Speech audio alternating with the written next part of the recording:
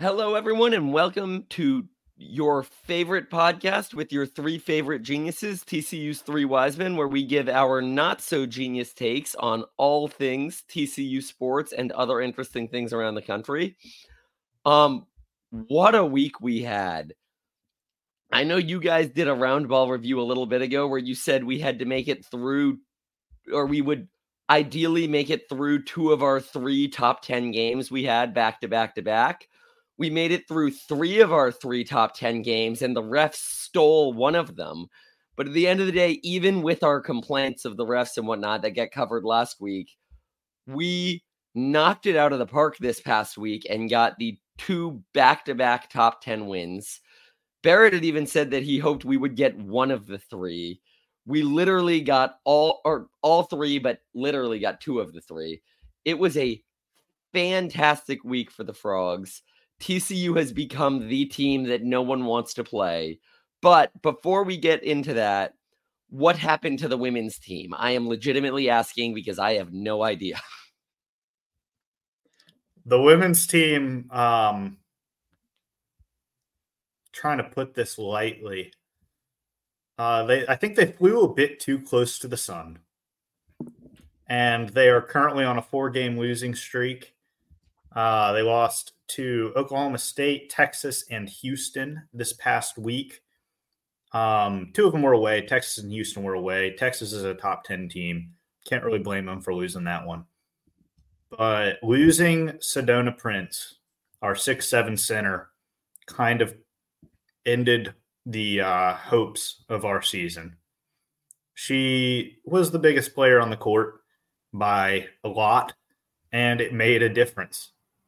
Our entire offense ran through her, and without her on the court, nobody really knows what to do.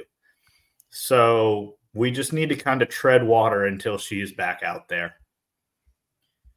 Yeah, I would say, especially in women's basketball, if you have a dominant center who's just that big and that good, it is so detrimental to your entire team composition, to your paint defense, to your offense in the half court when you lose a player like Sedona Prince. So hoping for a swift recovery for her so that we can get these Frogs back on track. Well, that's good that the fallout's been because of that. Hopefully we do get that back on track as they come. With that being said, we have got some men's basketball to get into. First thing that happened this week was TCU beats number 9 Oklahoma 80-71. This was Wednesday night, right? I had a meeting about an hour away, so I was kind of in and out. I was listening on the radio on my drive, but I missed a lot of this. Fill me in on our first top 10 win of the week. Yeah, this game was a bit of a blowout to begin with, and we kind of held the lead the entire game.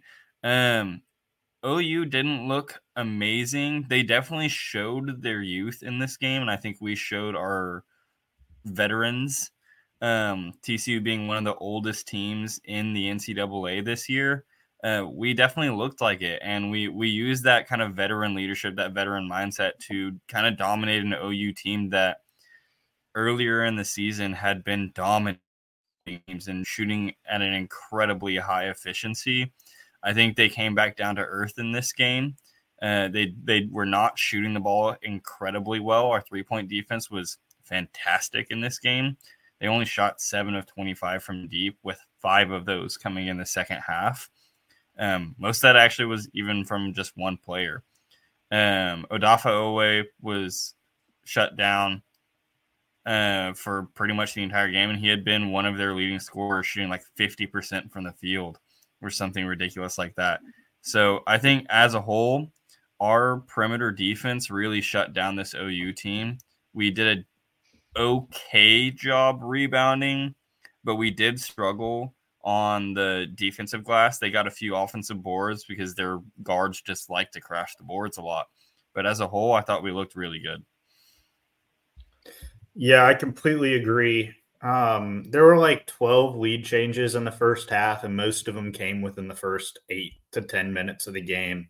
from there on out, TCU pretty much destroyed them.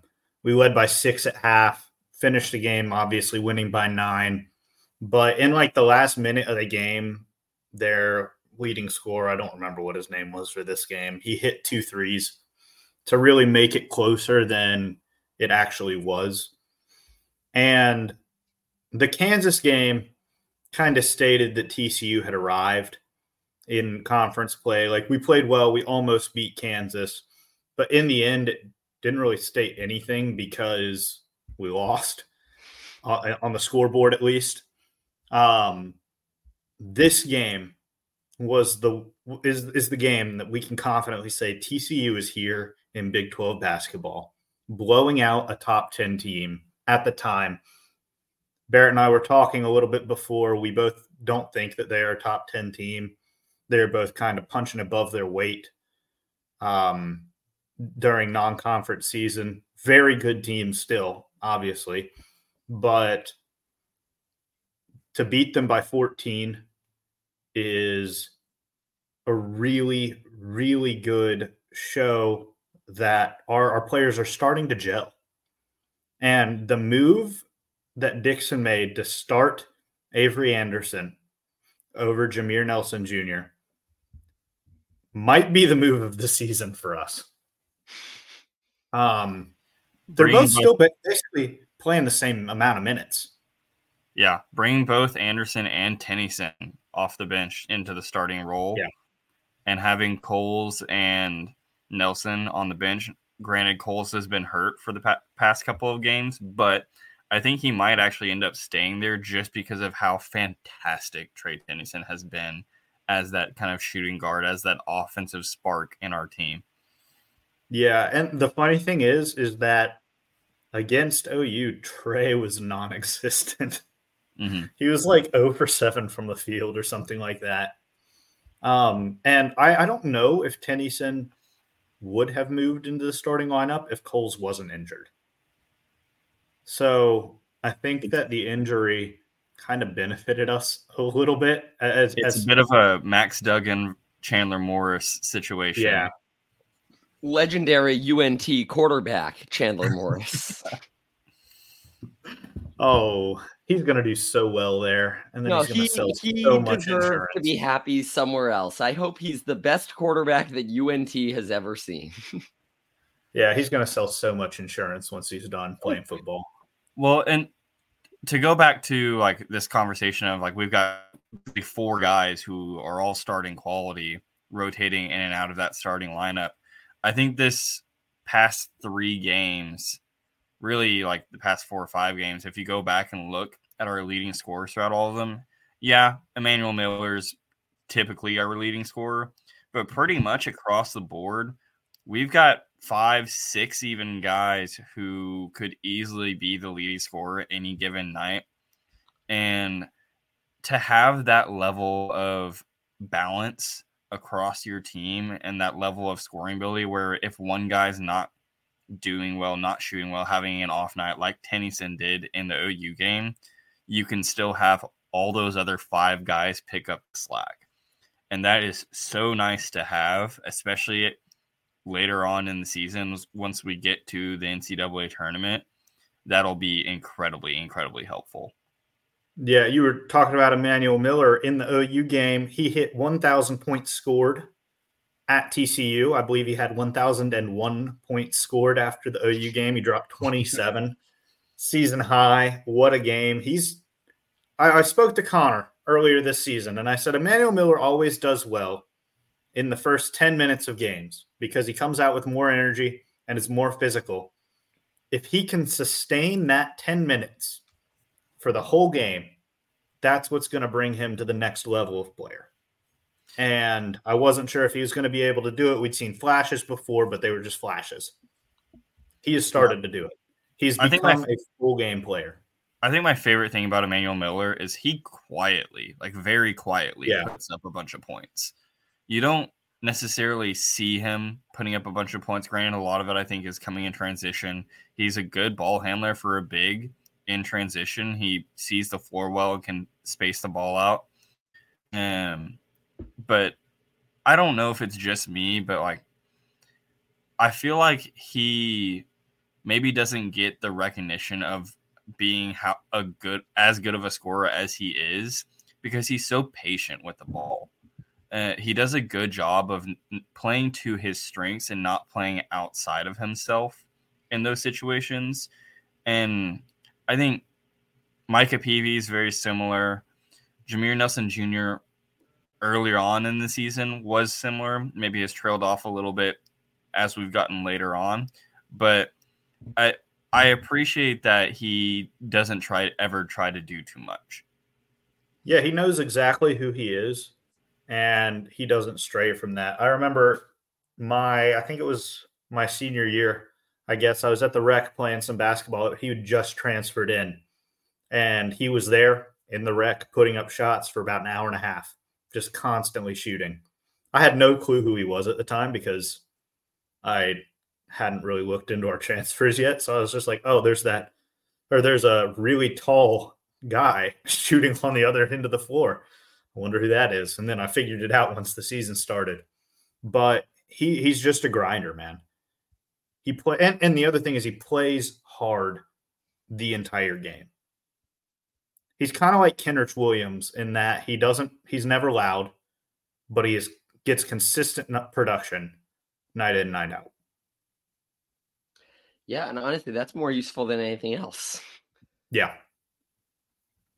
Yeah.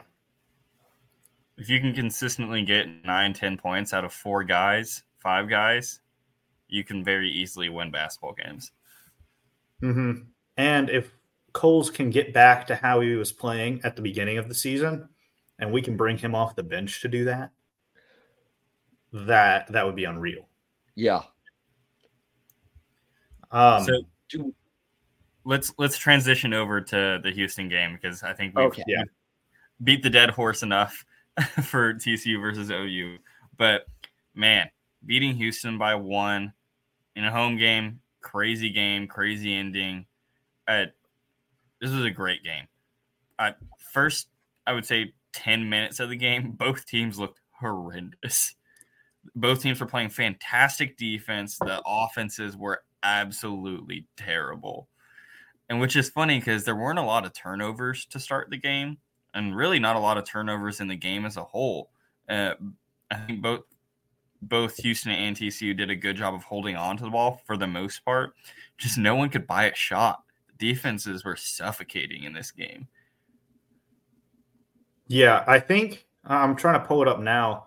I think there were less than 20 turnovers total. Really? In the game.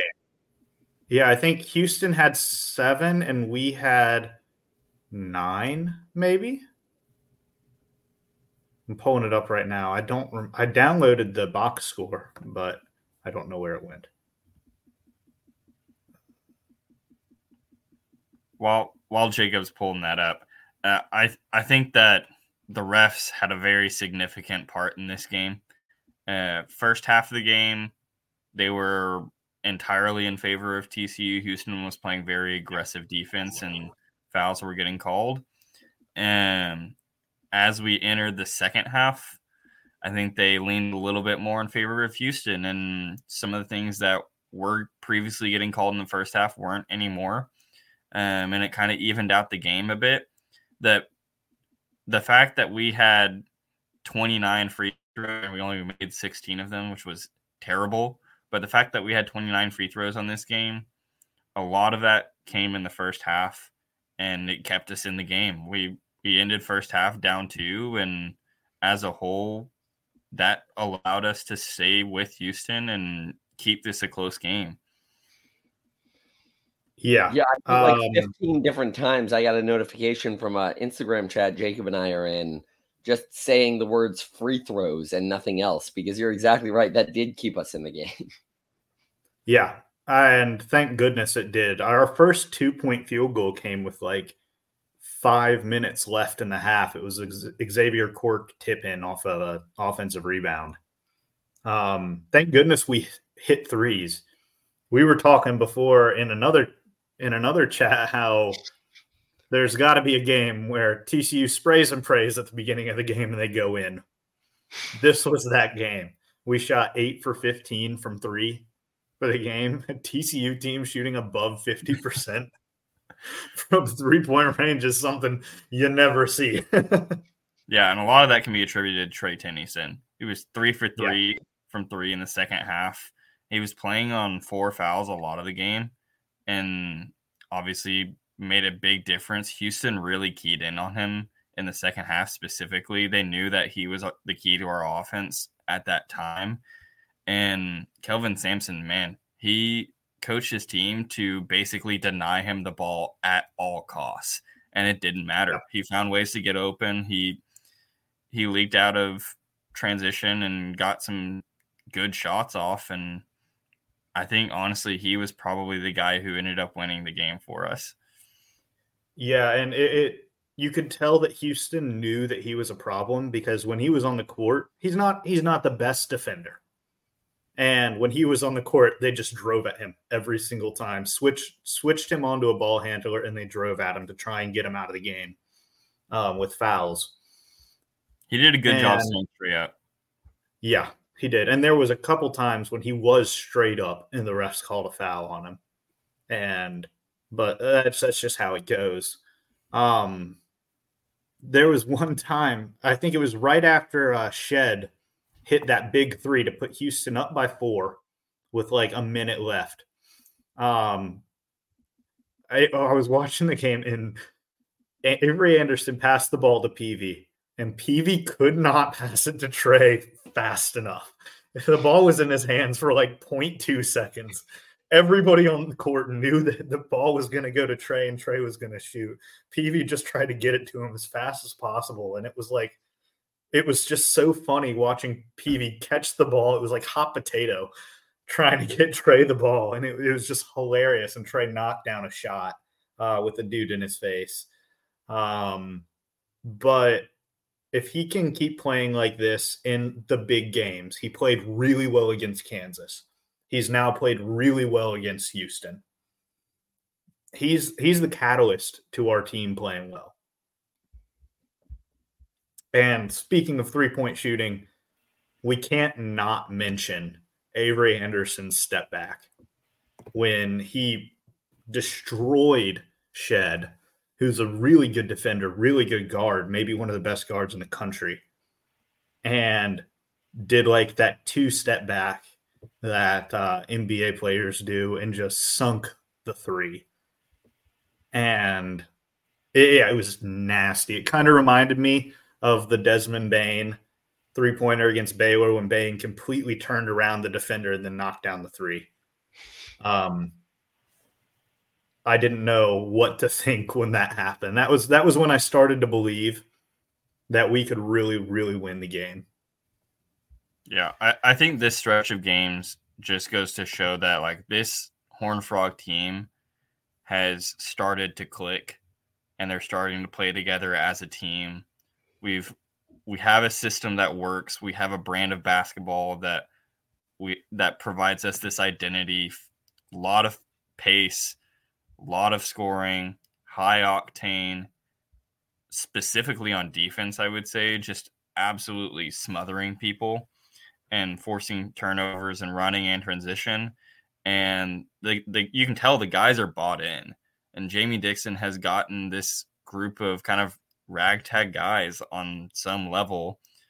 Really, none of them were like big name players throughout their career. We didn't have any massive transfers. But this group of guys has come together and they've created a team that is going to be difficult to stop. Yeah, and something that really shows that is we had 18 assists on 22 baskets this game. That assist to basket ratio is unheard of. And most of it came in the fast break. Or came in the half court offense, excuse me. Because we had 8 fast break points this game. We've been known as a fast break team. And Connor and I have specifically talked several times about how the recipe to beating us was to slow the game down and don't turn the ball over. I watched the post-game press conference with E-Man, Trey, and Avery, and they said the past 2 to 3 weeks in practice, all they've been practicing is half-court offense. and that's starting to show. Houston turned the ball over 7 times. We won. Houston has the number 1 half-court defense in the U.S. We scored 60 points, which honestly isn't a lot for a basketball game. But it didn't matter because our half-court defense played just as well.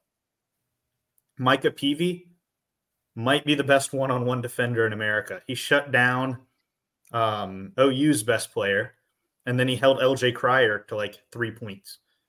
Cryer got nothing on him the whole game. He was the only person who could legitimately guard Shed when he was in the game. Yeah, everything you just said really impressed me, because I've been really concerned, and I've said it on this podcast probably a half a dozen times, that ever since the Clemson game, I've been terrified that every team is going to watch that and know that if you slow down the game and you don't turn it over, it's over. TCU can't do anything.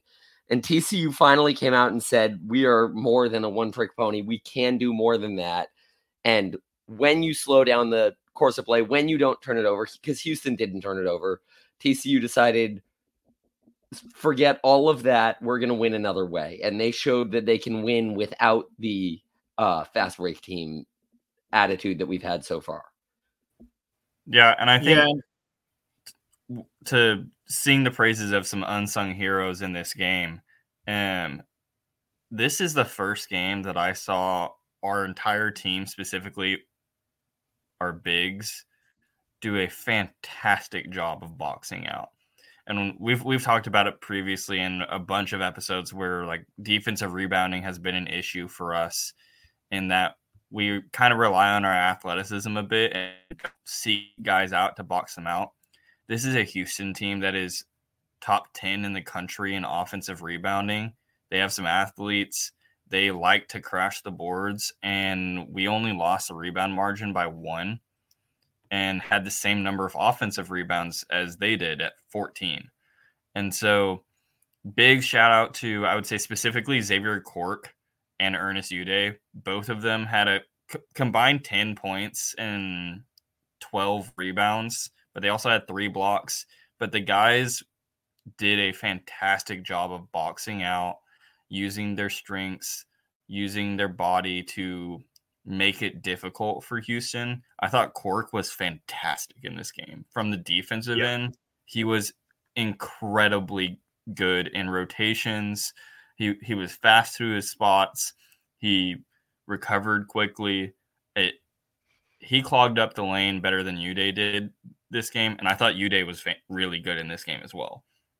So big shout out to the 2 bigs. We've kind of ragged on them a couple of times in the past, but they really did a good job of locking down the paint this game.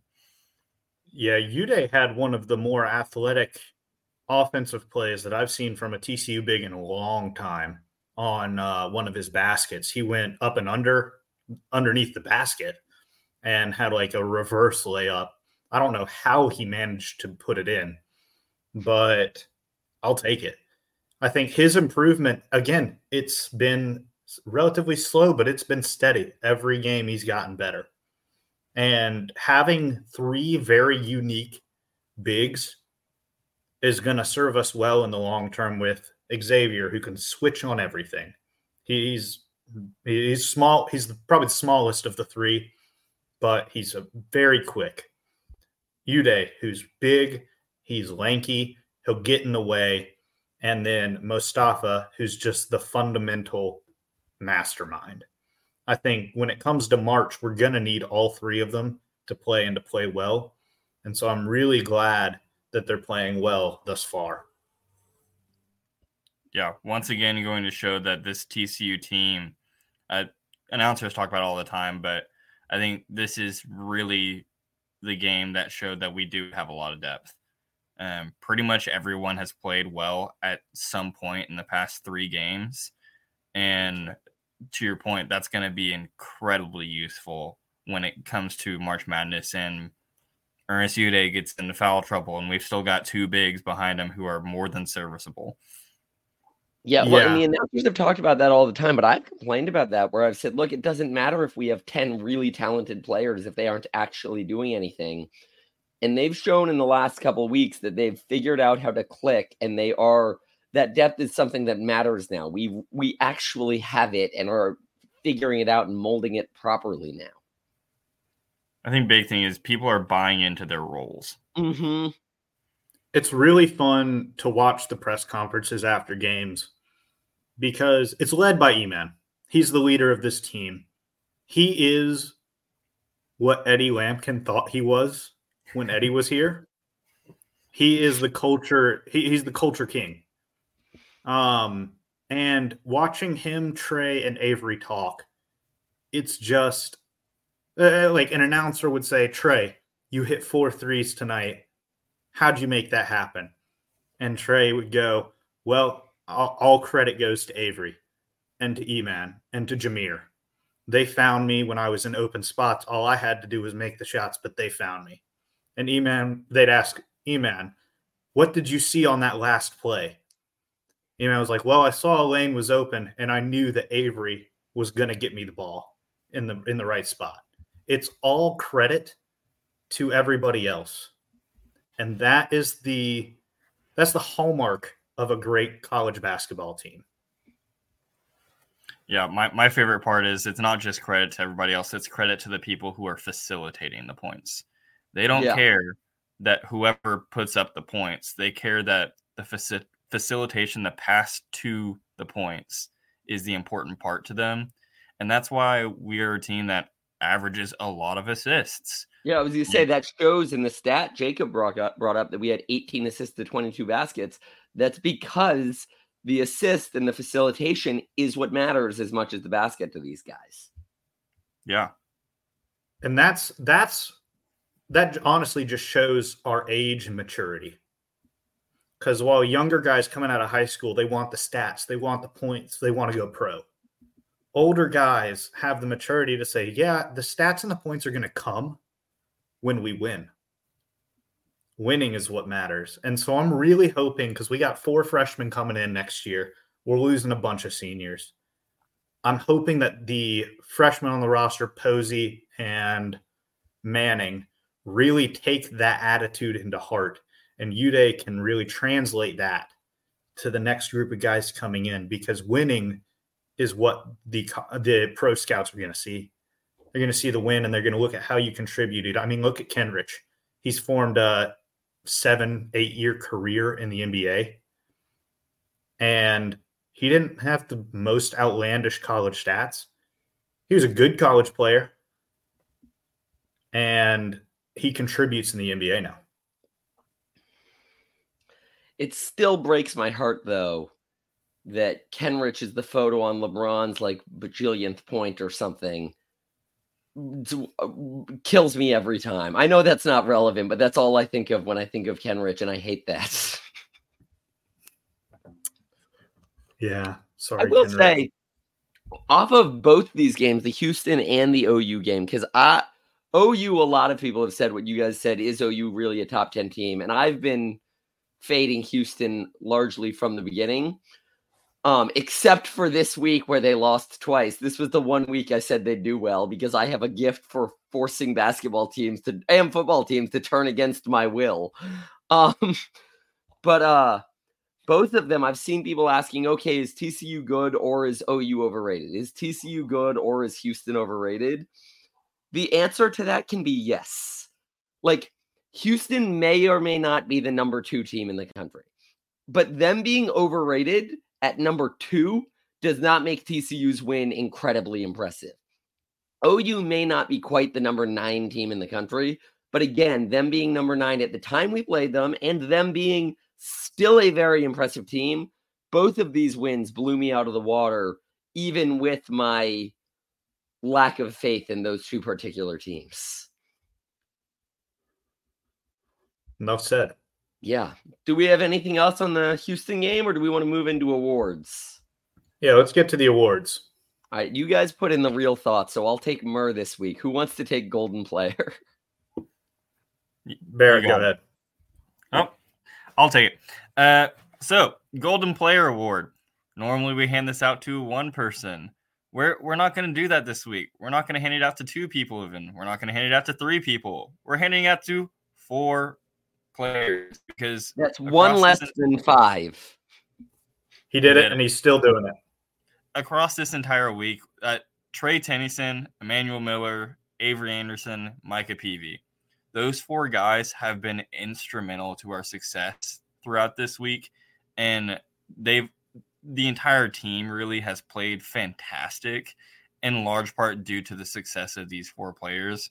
And so hats off to those guys.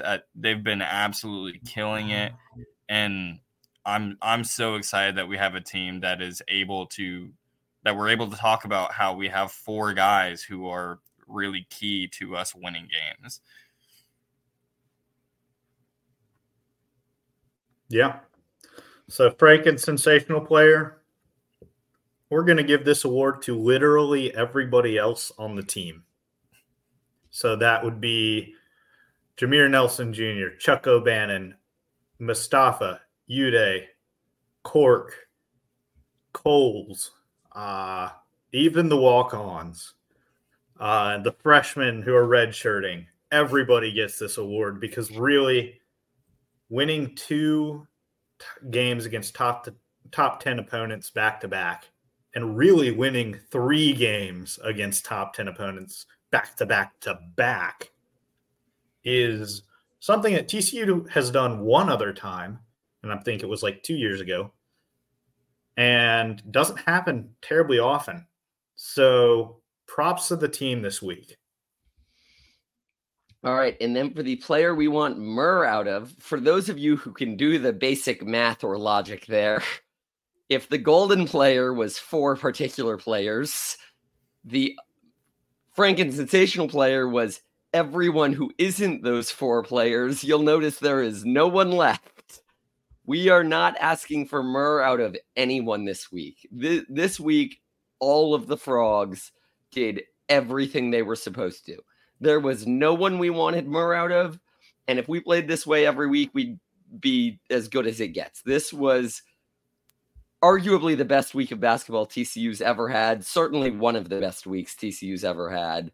We want Murr out of literally no one. Everyone showed up big this week.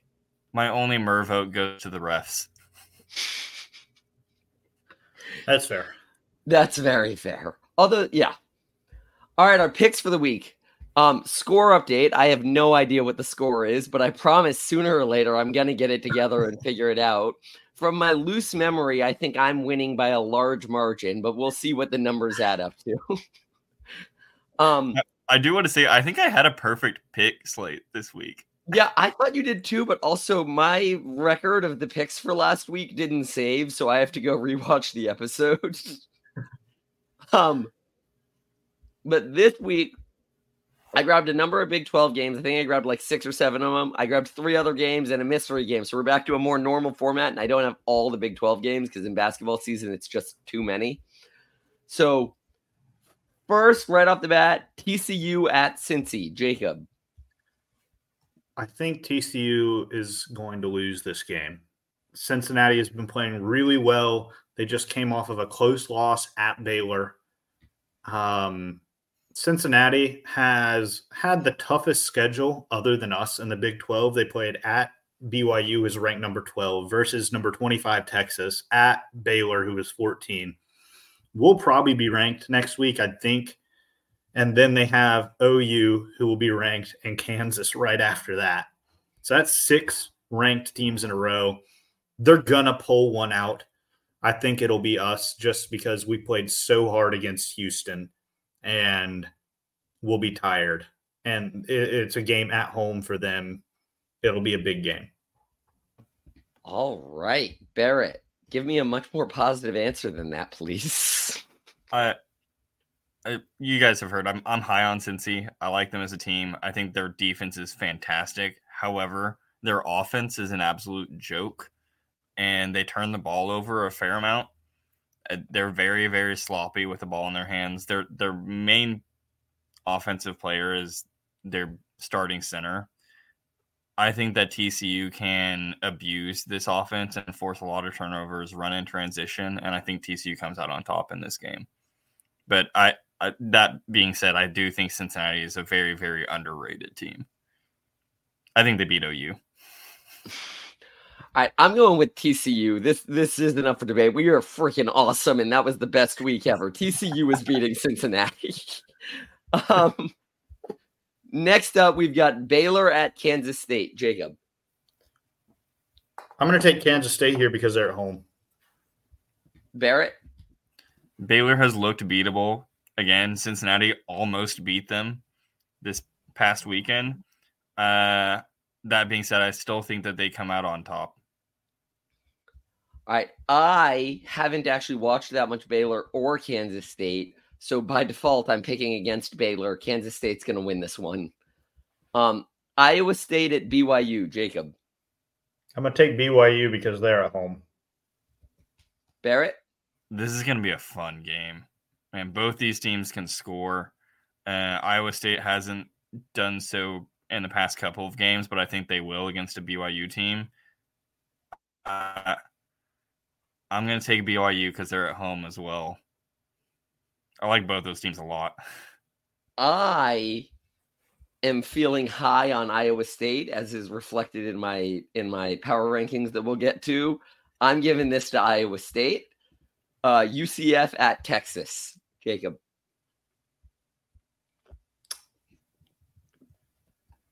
I'm going to take UCF here. Barrett? Yeah. Wait, Jacob, you want to? No, I don't think they'll win, but I'm going to take UCF. Barrett? Jacob's taking my mindset, picking them against Kansas, and lo and behold, UCF won. So, UT has not looked that great. They lost to West Virginia. Yeah.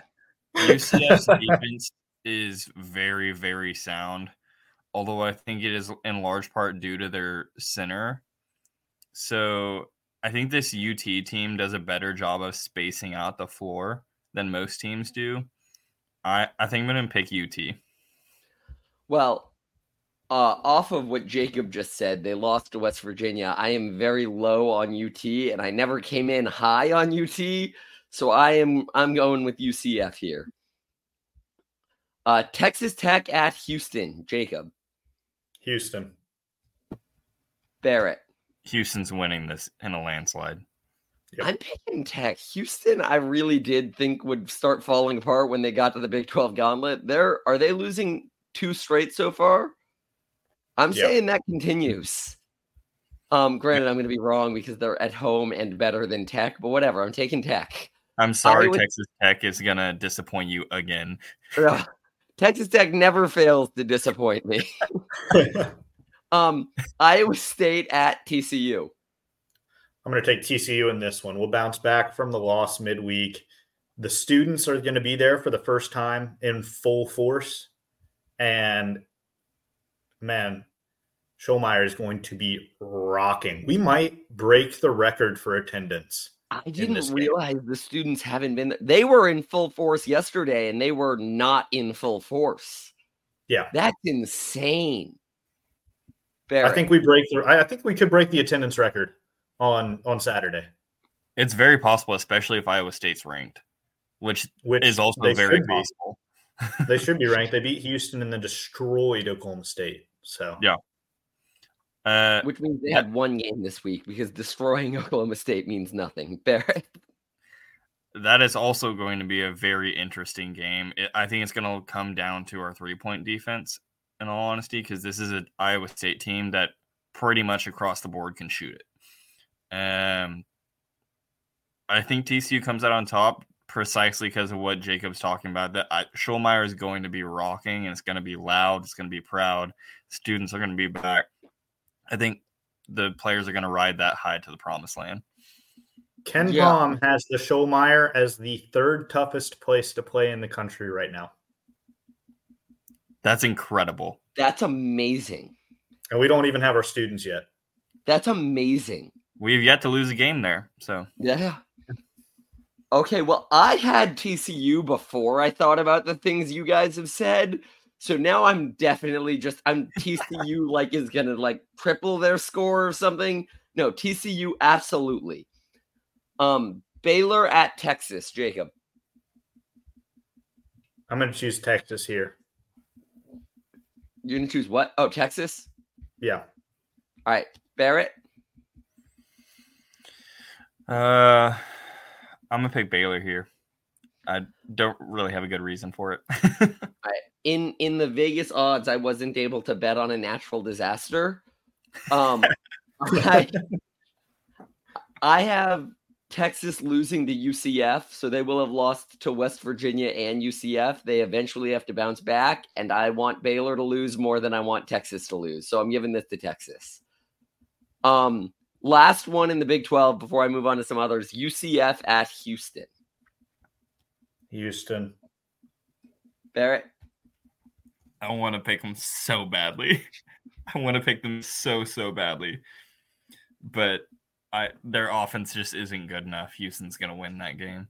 I'm going with UCF Houston. might not score. Their offense is bad.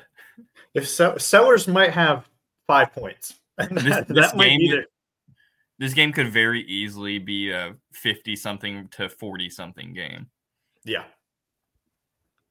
I'm also going with Houston. UCF is going to be riding high after some wins, but they're going to have to fall back to earth eventually. UCF is not Houston entering the Big 12 gauntlet. It's it going home to the American. Houston is going to kick UCF's teeth in. All right. Next up, we have a massive in-state rivalry. In football, it's arguably one of the top 10 rivalries of the year. It is Idaho State. Jacob. Classic game. You say in football it's one of the top 10 rivalries of the year. I don't follow basketball enough, but yeah. It's one of the top 10 rivalries of the year. I would have given it a top 3 in basketball. All right. Fair, honestly. That being said, I'm going to ride with State. Barrett? I'm good friends with Idaho's old quarterback, so let's go Vandals. Was thoroughly unprepared for that to be Barrett's answer. But I'm very glad it was, because I wanted to ride with state schools, and you couldn't both pick State and then me pick Idaho if I had to. But you gave me an out. I'm going with Idaho State, running with the state school. Next, we have another long, well-known rivalry. We've got the Army-Navy game this week. I think College Game Day will be there. Army or Navy, Jacob? I'm going to take Navy because they have David Robinson. So Barrett. Yeah, the Admiral is a key player here. I feel like it's much more likely for Navy guys to be good at basketball because that's about all they can do on a massive ship. So, let's go Navy. All right, my roommate at TCU was an Army guy, so go Army, beat Navy.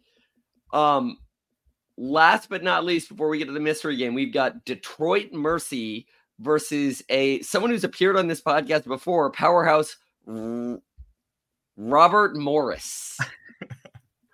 Jacob.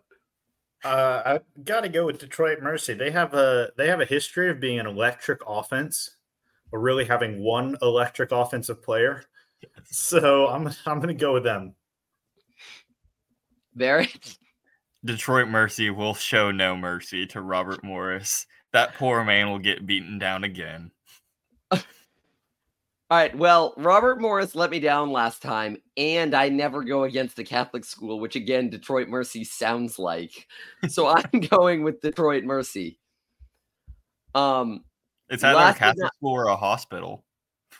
It's possible that it's a Catholic hospital that they're playing against. All right. It is a Catholic school. I have a sixth sense for these things. Last but not least, we have got the mystery game. XL picked for me. I'm going with Team 1. Jacob, who do you have? Team 1. Barrett? You can't ask who won last time because I have no idea. I have no recollection whatsoever. I'll start it off again with Team 2. All right. All right. With that, I think we've hit all our picks for the week. And Starting early in those picks for the week, we talked about what we thought might happen with the TCU Cincy game. Let us hear more about that. We play Cincinnati, who's 1-2. Do we play them Tuesday? Yeah, we play them Tuesday night. Tuesday. All right. What's going to happen Tuesday night, boys? I think that it's going to be a tough game, but I think this is going to be a tough game. Cincinnati's a good team. They're better defensively than they are offensively. They've shot 34.6% from three this season, which is not bad, but that's more from the beginning of the season. Recently, they've really cooled off. They average 11.2 turnovers per game, which, again, isn't bad, not great. You'll see the difference between them and Iowa State in a minute. And then they shoot 68.1% from the free throw line as a team, which is just not good. We talked about how difficult the beginning of their schedule is. It's awful. I don't envy it in the slightest, and we had a really tough beginning to the season. But that's just the Big 12 this year. They did beat my BYU Cougars away 71-60, so a double-digit win on the road, which was impressive, and then followed it up with two really close losses to Texas and Baylor. So I think it'll be a good game. It'll be a physical game because of their best player, who is Victor Locken. He is a 6'11" center from Russia. He's averaging 13.6 points per game, 7.7 rebounds per game, both of which lead the team. 54% from the field, 33% from three. So the guy can shoot. He averages 2.4 threes per game. He's the key to their team. The guy is an absolute force on the offensive boards. We have to do a good job of boxing him out this game if we're going to keep Cincinnati from getting secondary possessions. But as a whole, like Jacob said, this is a team that shot well to begin the season, hasn't shot well previously. I think they're a criminally underrated team right now, just because of their schedule has been insanely difficult and will continue to be insanely difficult. As a whole, though, Locken's going to be the key here. If we can get him into early foul trouble, it'll make it a lot easier for this Frog team to get boards and run in transition. I think as a whole, they only average 11 turnovers per game, but watching them play, they're not necessarily very calm with the ball in their hands. They play a little out of control at times. And so I think that is something that TCU's defense can take advantage of in this game. I recognize that Russia and Slovakia are different places, but just reading the name, I see no difference between him and Vladimir Brodziansky. Yeah, it'll be a classic Cold War matchup here. Ernest Uday, who resoundingly American, against Victor Locken, who's resoundingly Russian. Yeah, he even spells Victor with a K and a T. Yes, very much. That's how you know. Yeah, that's how you know that he rides bears during the summer. Okay, but knowing that, keeping that in mind. Oh, wait, they already lost to Baylor. I was going to make a joke there, but that doesn't work.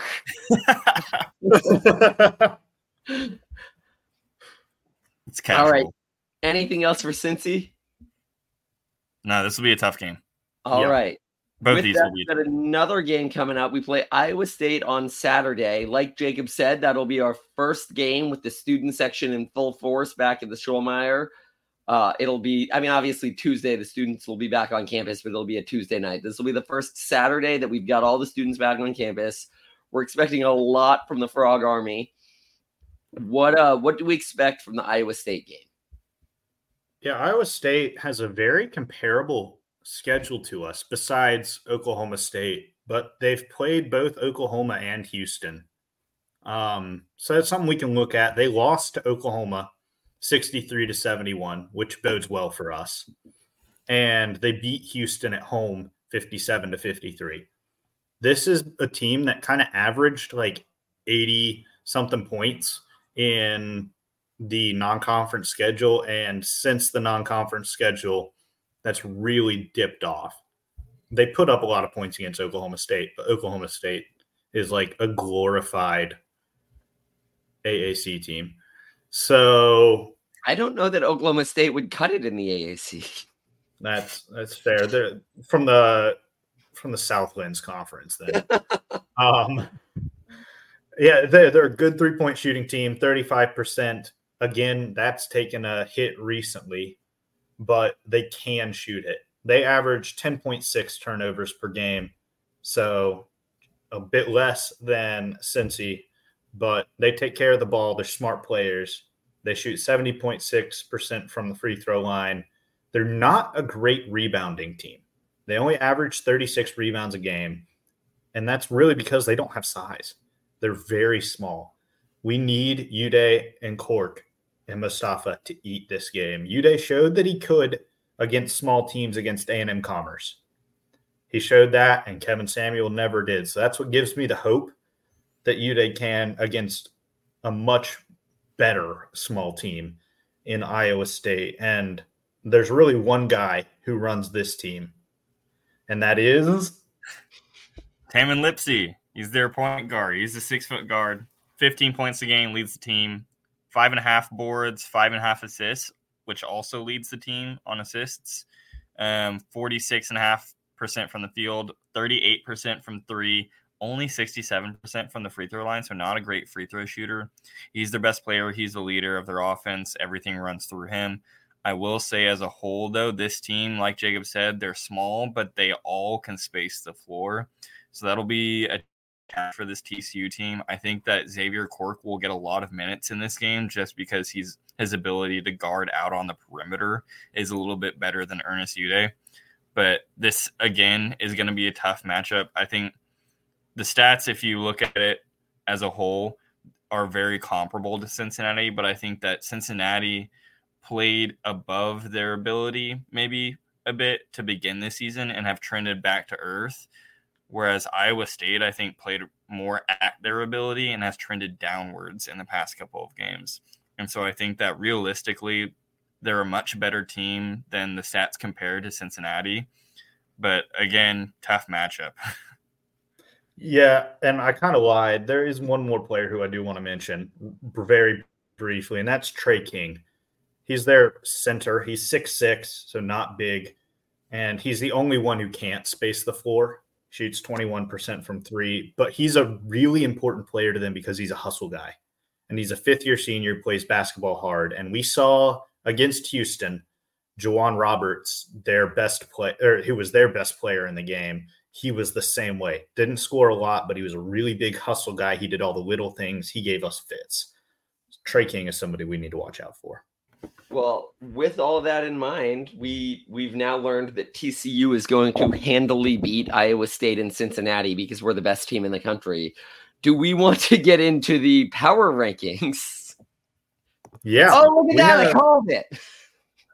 We have a really big switch up from the last time we did power rankings, which was, granted, a very long time ago because we didn't get to them last week.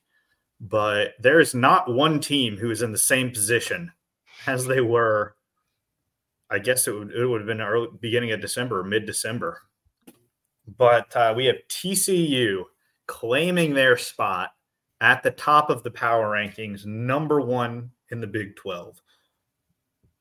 Followed by Houston, Iowa State, Baylor, Kansas, Oklahoma, BYU, Texas Tech, Cincinnati, UCF, Kansas State, Texas, West Virginia, and Oklahoma State finishing them off. They're so bad. Poor Cowboys. This was a very interesting week to look at power rankings because you have Connor, who ranks with his heart and not his head, Barrett, who ranks with his head, and me, who's a little bit in between. And I think I was the deciding vote between Houston and TCU at the first spot. And I ended up putting TCU in first because they beat Houston one head-to-head. And ultimately they should probably be 3-0 in conference against 3 top 10 teams. Right now, I don't think there's a team playing better than TCU in the Big 12. I am open to being less of a homer when TCU gives me a reason to. But this week, they've given me no reason to. This week, TCU, even Jeremiah Gotti tweeted it himself that he counted 3 wins in these last 3 games. We are 3-0 entering conference play. I refuse any stat that tells me otherwise. But even if you were to look at it as 2-1, we had a remarkably impressive performance in Fog Hallam Fieldhouse. There is not one team I do not think TCU can beat. And there are many teams I think TCU could comfortably beat. If we start playing worse, then I'll allow that ranking to fall a little bit. But for the time being, if you watched this week of basketball, I don't know how you could walk away with TCU not beat. I mean, we were monsters this week, and I've never been more proud of TCU basketball. Yeah, I think for me, like, and in my own rankings, I actually still have Houston and Kansas at 1 and 2, and then followed by TCU, ISU, and Baylor. So TCU and Iowa State jumping up those rankings, OU sinking down, UT sinking down significantly. But I think while I still have Houston and Kansas at 1 and 2, Houston I would not want to play again. They're a phenomenal team, and I think we got honestly pretty lucky beating them. Kansas, I would be happy to play them again because I think we would beat them. The gap between Houston and Kansas and everyone else that we had been talking about previously has significantly closed with this past week.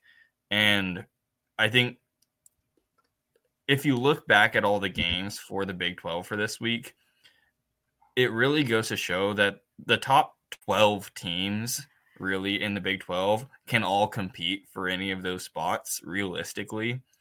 And so that really goes to show the depth of the Big 12. And I will be very, very excited to see how many of these teams make it into the turning field when it comes to Selection Sunday. West Virginia and Oklahoma State are both terrible. Oklahoma State is marginally more terrible than West Virginia. But as a whole, the Big 12 is incredibly deep this year. The announcers say it a lot, and I think every team not named Iowa State who was playing Oklahoma State learned on Saturday that every Big 12 game is a March Madness game. Like, it is a gauntlet is an understatement in this league. I mean, even Texas lost to West Virginia. West Virginia is not good. I do appreciate that West Virginia is so bad that all of our votes reflected Texas's loss so heavily that Texas fell like 8 spots, but still stayed above West Virginia. So Texas and West Virginia actually tied in the amount of points because Barrett had them above Kansas State as well. And both Connor and I had them at 13 out of 14 because of their loss to West Virginia. And Barrett brought them up to be tied. And because they were ahead of West Virginia in the past, I just kept them ahead of West Virginia. But really, the Longhorns have to figure something out on the inside. Or they don't have to. I mean, I'd be completely fine with them not. But Barrett, to your point, with 12 spots – I don't think so because with Texas's loss to West Virginia, I think that means there are 11 teams who can slide. I'm ready to rule Texas out. I will also say there's something to be said that even me being the absolute hater that I am, and Jacob describing himself as somewhere in between his head and his heart here, even the two of us couldn't put Texas at 14. Even we had to leave Oklahoma State below that. They're just so bad. But yeah, I like the rankings this week. Go Frogs. I love them this week. I hope other than number 1, they change as radically next week. Yeah, these are the only power rankings that matter. So unironically, yes, I 100% agree with that. Last thing we really have to talk about is quadrant tracker. So we now have 2 quad 1 wins. We're 2-3 in quad 1, and I think 4-0 in quad 3 and 7-0 in quad 4, which those last two are very important. We don't have any bad losses. Our losses to Clemson and Nevada, neither are in danger of falling out of quad 1 status. Nevada would be closer, but because it was a neutral court, neither are really in danger. The Cincinnati game this week, Cincinnati is ranked 32nd in the net rankings and in KenPom, and that makes them a quad 1 away game. Iowa State is ranked in the net at 10 and in KenPom at 13, which makes them at home a quad 1 game. So 2 more quad 1 games this week. If we go 2-0, that will give us 4 quad 1 wins. We'll be at 4-3 and probably ranked inside the top 10. And I think after this week, right, with 2 quad 1 wins, I think we are now safely in Joe Lenardi's next team out. If we get 2 more quad 1 wins this coming week, we'll definitely be the first team out for sure. Either that or the last 4 in. Hopefully, by the time people are listening to this, we are a AP Top 25 team. I guess this probably will come out a little before that, but not much before it. I've never been more proud of the Frogs, and I hope I can say the same thing next week. Thank you, everyone, for listening to your favorite 3 geniuses give our not-so-genius takes on all things TCU sports and other interesting things around the country. Make sure to follow TCU's 3 Wise Men on Twitter. All of us pitch in a little, but Jacob does a particularly good job over there, and you're missing quality content if you aren't following it. Otherwise, thank you all so much, and go Frogs!